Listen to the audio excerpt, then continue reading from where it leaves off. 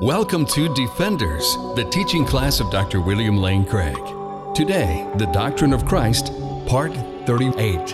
For more information and resources from Dr. Craig, go to reasonablefaith.org. We've been looking at the historical evidence for the fact of the discovery of Jesus' empty tomb, and we've reviewed now 4 lines of evidence in support of the historicity of that fact. First, we saw that the historicity of the burial narrative of Jesus supports, in turn, the historicity of the empty tomb. Secondly, we saw that the empty tomb is multiply attested in extremely early and independent sources, indeed as many as 6 independent sources. Thirdly, we explained that the use of the phrase "on the first day of the week" in the pre-Markan Passion account of the empty tomb is indicative of a very early primitive tradition that antedates the already very early third day motif that you find in 1 Corinthians 15. And then finally, number 4, we saw that the story is simple and lacks any signs of legendary embellishment or theological reflection. We come now to the 5th line of evidence in support of the discovery of the empty tomb, and that is that the tomb was probably discovered empty by women. Now, in order to appreciate this point, we need to understand 2 things about the role of women in first century Jewish society. First, women were not regarded as reliable witnesses. This attitude toward the testimony of women is evident in the remark of the first century Jewish historian Josephus in his Antiquities of the Jews, section 219, where he describes the rules that were supposedly left by Moses, which would regulate the admission of testimony. And according to Josephus, he says, "Let not the testimony of women be admitted because of the levity and the boldness of their sex." So women's testimony was allegedly inadmissible because of their levity and boldness, or in other words, women are rash airheads and therefore cannot serve as credible witnesses. Now, no such regulation is in fact to be found in the Pentateuch. Rather, this is a reflection of the patriarchal first century Jewish society in which Josephus wrote. Secondly, women occupied a relatively low rung on the Jewish social ladder compared to men. Compared to men, women were frankly second-class citizens. Consider these rabbinical texts. "Sooner let the words of the law be burnt than delivered to women." Or again, "Happy is he whose children are male, but woe to him whose children are female." The daily prayer of every Jewish man included the benediction, "Blessed are you, O Lord our God, King of the universe, who has not created me, a Gentile, a slave, or a woman." Now, given their low social status and their lack of credibility as legal witnesses, how amazing it is that it is women who are the discoverers of and the principal witnesses to the empty tomb of Jesus.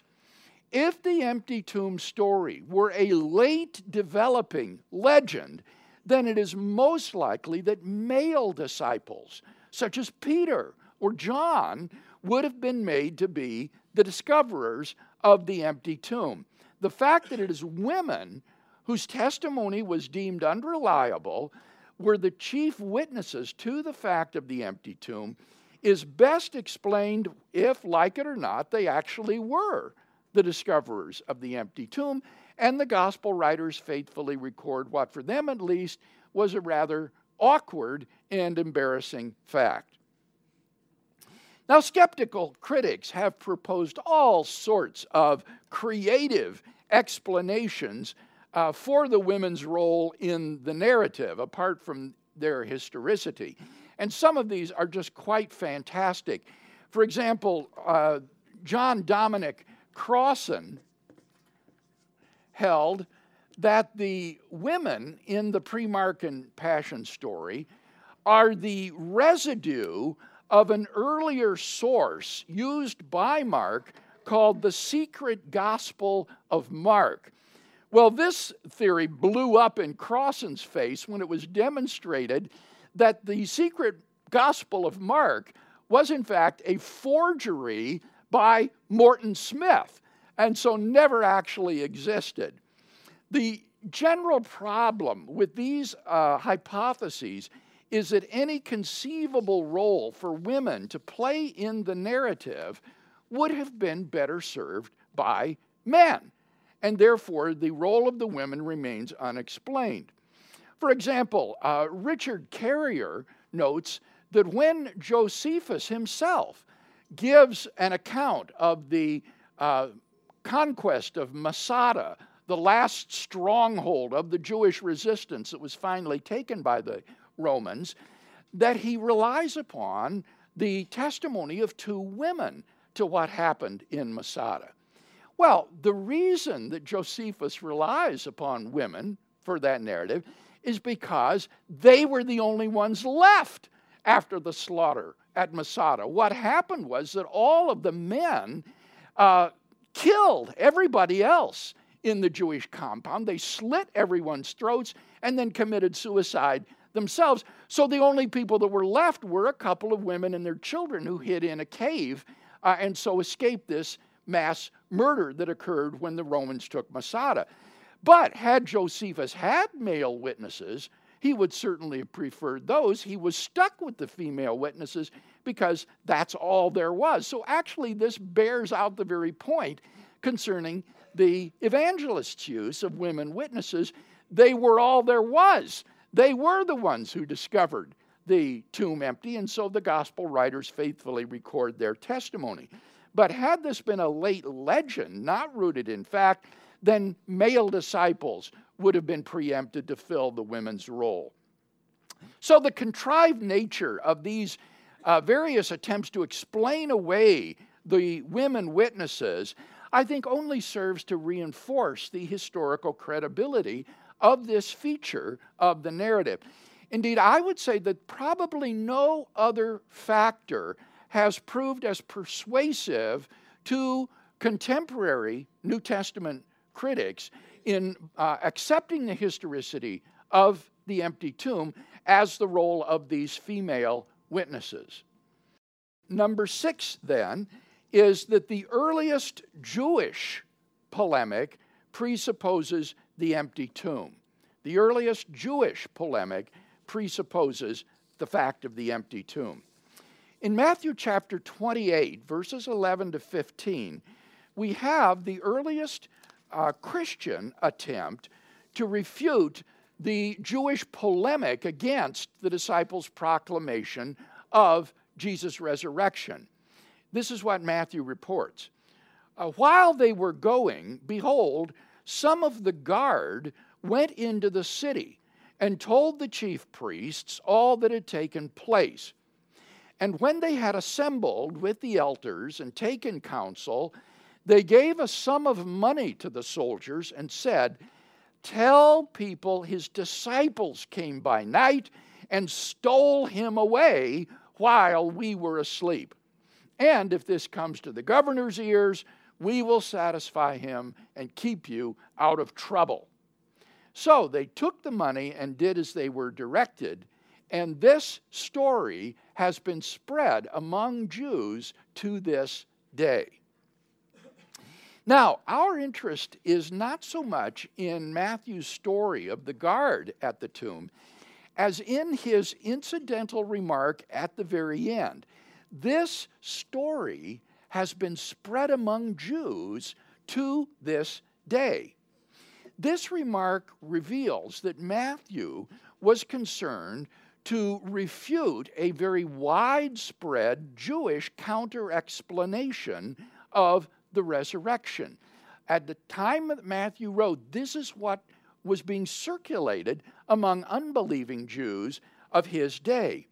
Now, what were the unbelieving Jews saying in response to the disciples' proclamation, "He is risen from the dead"? Were they saying, these men are full of new wine? Or, no, his body's still lying there in the tomb in the hillside? No, they said the disciples came by night and stole away his body. Now, think about that. His disciples came by night and stole away his body. The earliest Jewish polemic did not deny the fact of the empty tomb, but instead entangled itself in a hopeless series of absurdities, trying to explain it away.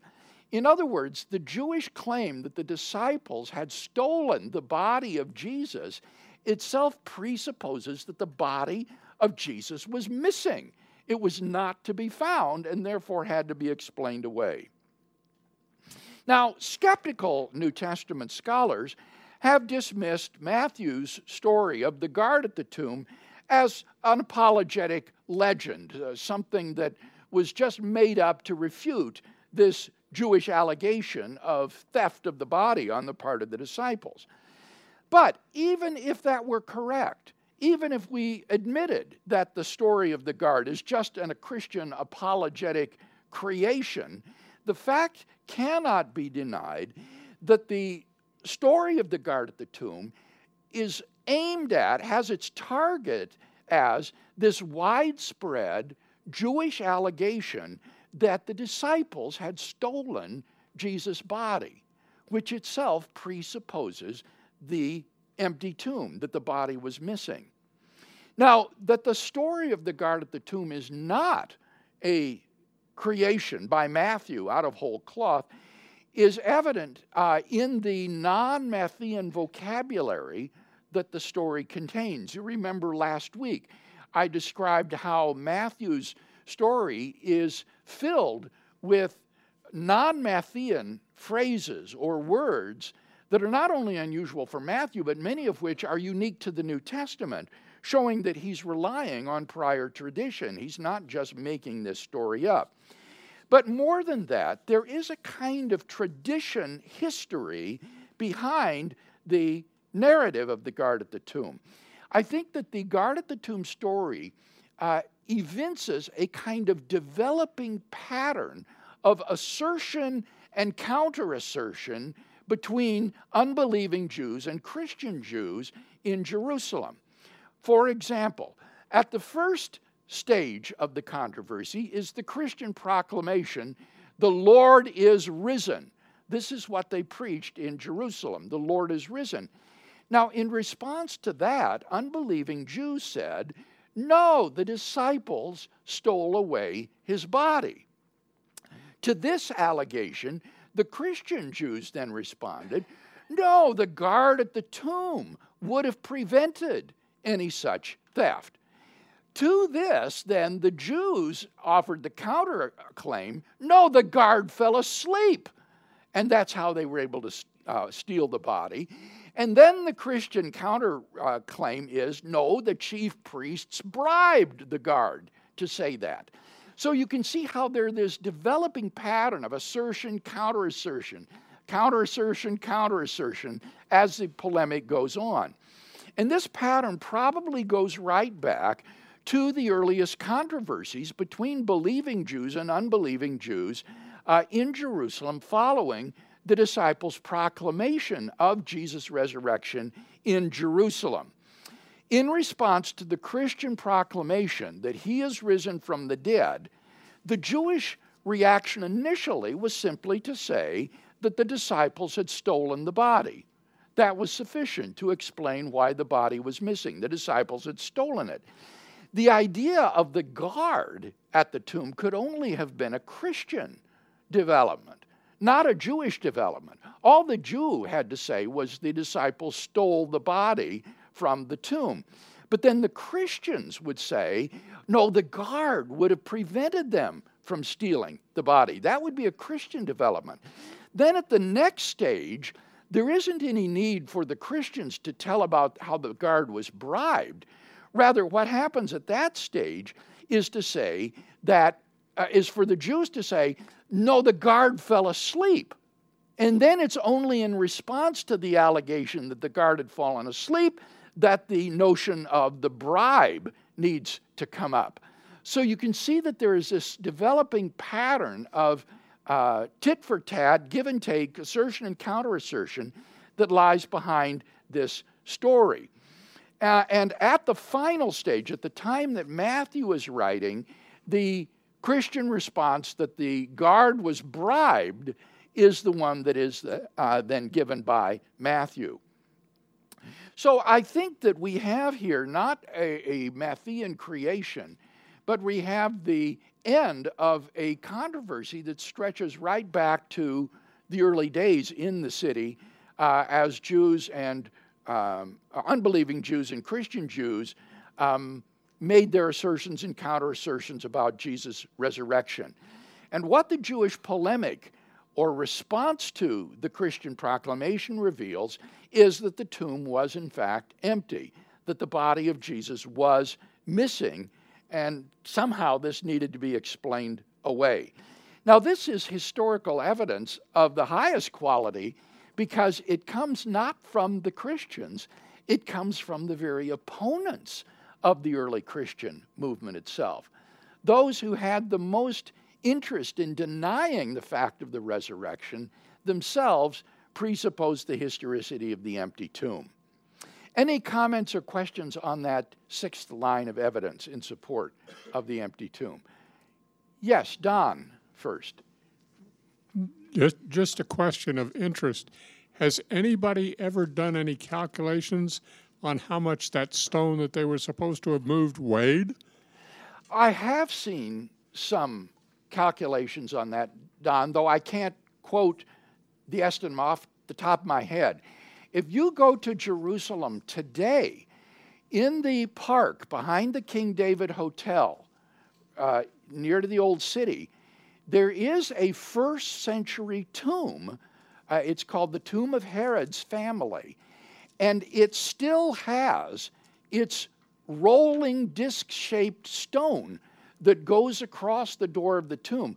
So we actually have extant one of these stones, and one could approximate how much it would weigh. It's absolutely massive. And how many people would it take to move this Right, stone? it would take a lot of men because you see the way these tombs were built is there was a kind of groove that would descend to the door. The stone would roll down the groove and then be secured in place with a smaller stone. And it would be very, very difficult to push the rolling stone back up the tomb because you're working against gravity in doing so. So this would be a truly massive stone that would require several men to move. And the guards, of course, slept through all this.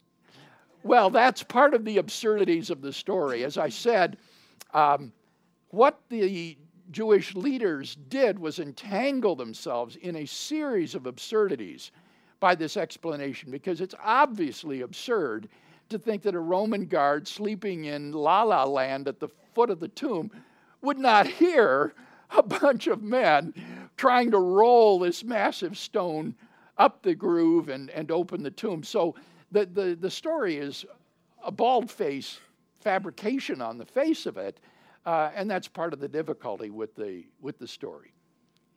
Yes, Ben. I always laughed at this explanation because if they were asleep, how would they have known it was the disciples who stole the body, right? So even inherent in the explanation itself, it seems like there's a problem. I think that's technically true. If they were asleep and they woke up and found the body was missing, how would they know it was the disciples? Sure. On the other hand, Ben, I think that would be a pretty fair inference when you think about it. I mean, who else would have an interest in stealing it? I think it would be very natural to accuse the disciples of having done so. So while that point might be technically correct, I think at the end of the day, it's probably not a very strong one. I think wouldn't they John's also point know- is better. Weren't the Romans, if they fell asleep on the job, executed? Is that a true historical? That's my understanding, is that Right. they could be executed for dereliction of duty.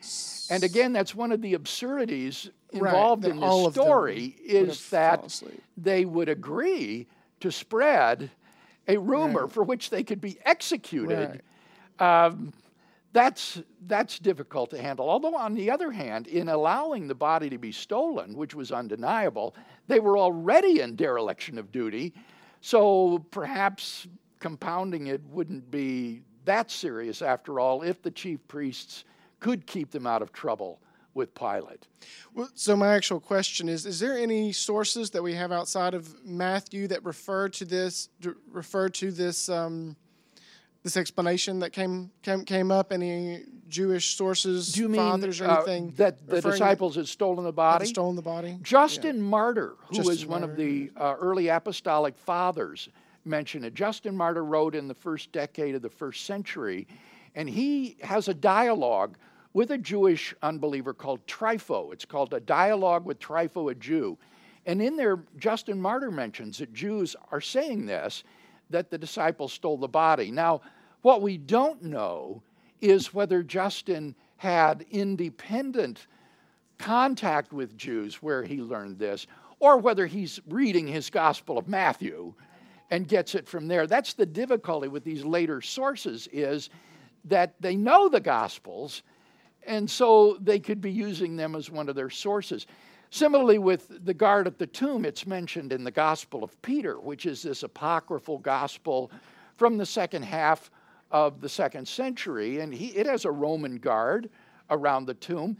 But this is probably based on Matthew's gospel. He probably is embellishing Matthew's own story, and so it's not really an independent witness to the guard. Yes, Matt. Yeah, my question is about the actual guards themselves. Some believe that they were actually temple guards. Yes. And not Roman guards. That's why they went to the chief priests and not to the Roman authorities. What is your opinion on that? I initially was attracted to that view, Matt, simply because it would make it easier to understand how the guard would agree to spread a rumor like this. If they were temple guards, then they would be under the direction of the chief priests, and perhaps they could keep them out of trouble.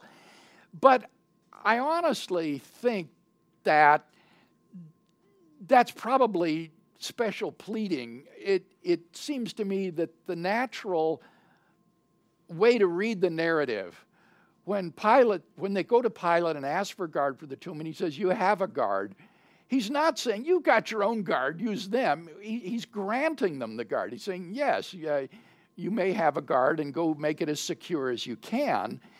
And we do know that there was a Roman guard involved in the arrest of Jesus in John, because it mentions a centurion or captain of the guard. And so that was not a Jewish guard that went to Gethsemane and arrested Jesus. That suggests that there was some sort of a Roman detail of soldiers that were seconded to the temple authorities and were under their direction. And that would make sense of the comment of the chief priests: if this gets to the governor's ears, we'll pacify him and keep you out of trouble. That would naturally be understood as a way to protect these Roman guards from the governor's reprisals. So I think at the end of the day that this probably is thought by Matthew to be a Roman guard. But you're quite right that the temple authorities did have a temple guard that could have been used instead. Yes, Taylor.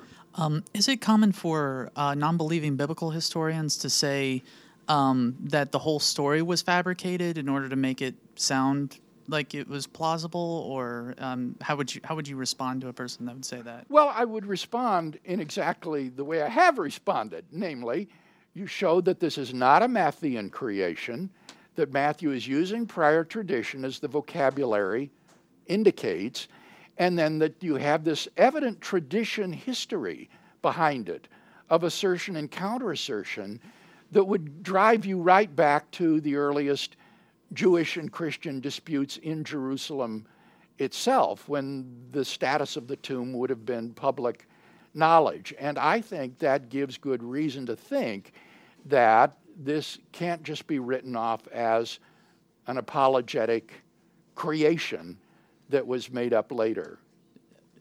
But what I want to emphasize, Taylor, is that that's not the crucial point here, because that's very controversial, whether the guard was historical or not.